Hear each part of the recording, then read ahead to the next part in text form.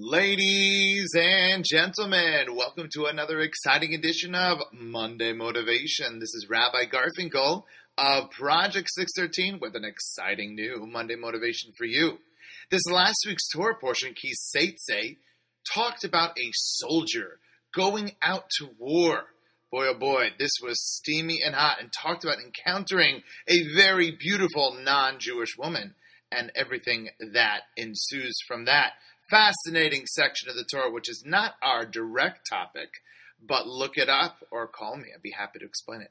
So the question is, what does that Torah portion mean for us? It talks about a soldier going out to a great battle against a tremendous physical desire, an object of desire, and the interaction between the two. Say the rabbi is an unbelievable thing. This Torah portion isn't only talking about a soldier and a beautiful woman. It's talking about every single one of us.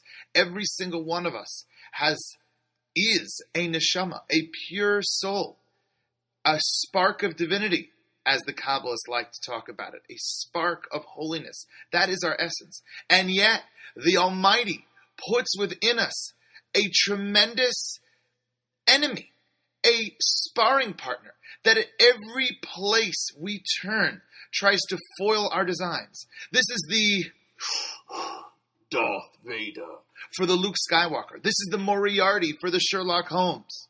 This is the sparring partner for the heavyweight champion. And each one of us has that force within us. And that force is called the Yetzer Hara, the evil inclination. Now, like a sparring partner in boxing, there's a very good purpose for this sparring partner because the boxer gets better.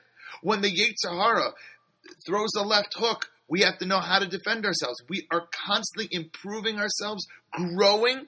And guess what? When the boxer moves up skill level, he's got to get a better sparring partner. It moves up a weight class, got to get a stronger sparring partner. And so too in life. When we win these battles, when we make positive choices about our lives, so too then the temptations and the challenges to act negatively are even greater. The Chovos Levavos, one of the great books of ethical wisdom from 800 years ago in Spain, says an unbelievable idea. It gives a parable of great warriors coming back from battle victorious, and they march into the town, and a wise old man goes out to the soldiers, and he says to them, "You think you won the big battle? The big battle is coming up now. How do you use your victory? Are you going to use it to lord over people? Are you going to use it to do illegal or illicit things? Or are you going to use your victory for something higher?" We are now in the month of Elul, the Hebrew month right before Rosh Hashanah. And it's no accident that this Torah portion always comes out in the month of Elul, because this is the battle that each and every one of us should be fighting. That voice of negativity inside us, smack it down. Don't listen to it. The voice of negativity says we can't do this, or that we should do something that we know is not right. People, you can apply it to dieting. That third piece of chocolate cake that you know already by 2 you shouldn't have had, and the third one, before you know it, you lick the plate clean. Or be it in terms of our speech, how we talk to other people. I shouldn't say it. Don't say it. It's going to be hurtful. Don't say it.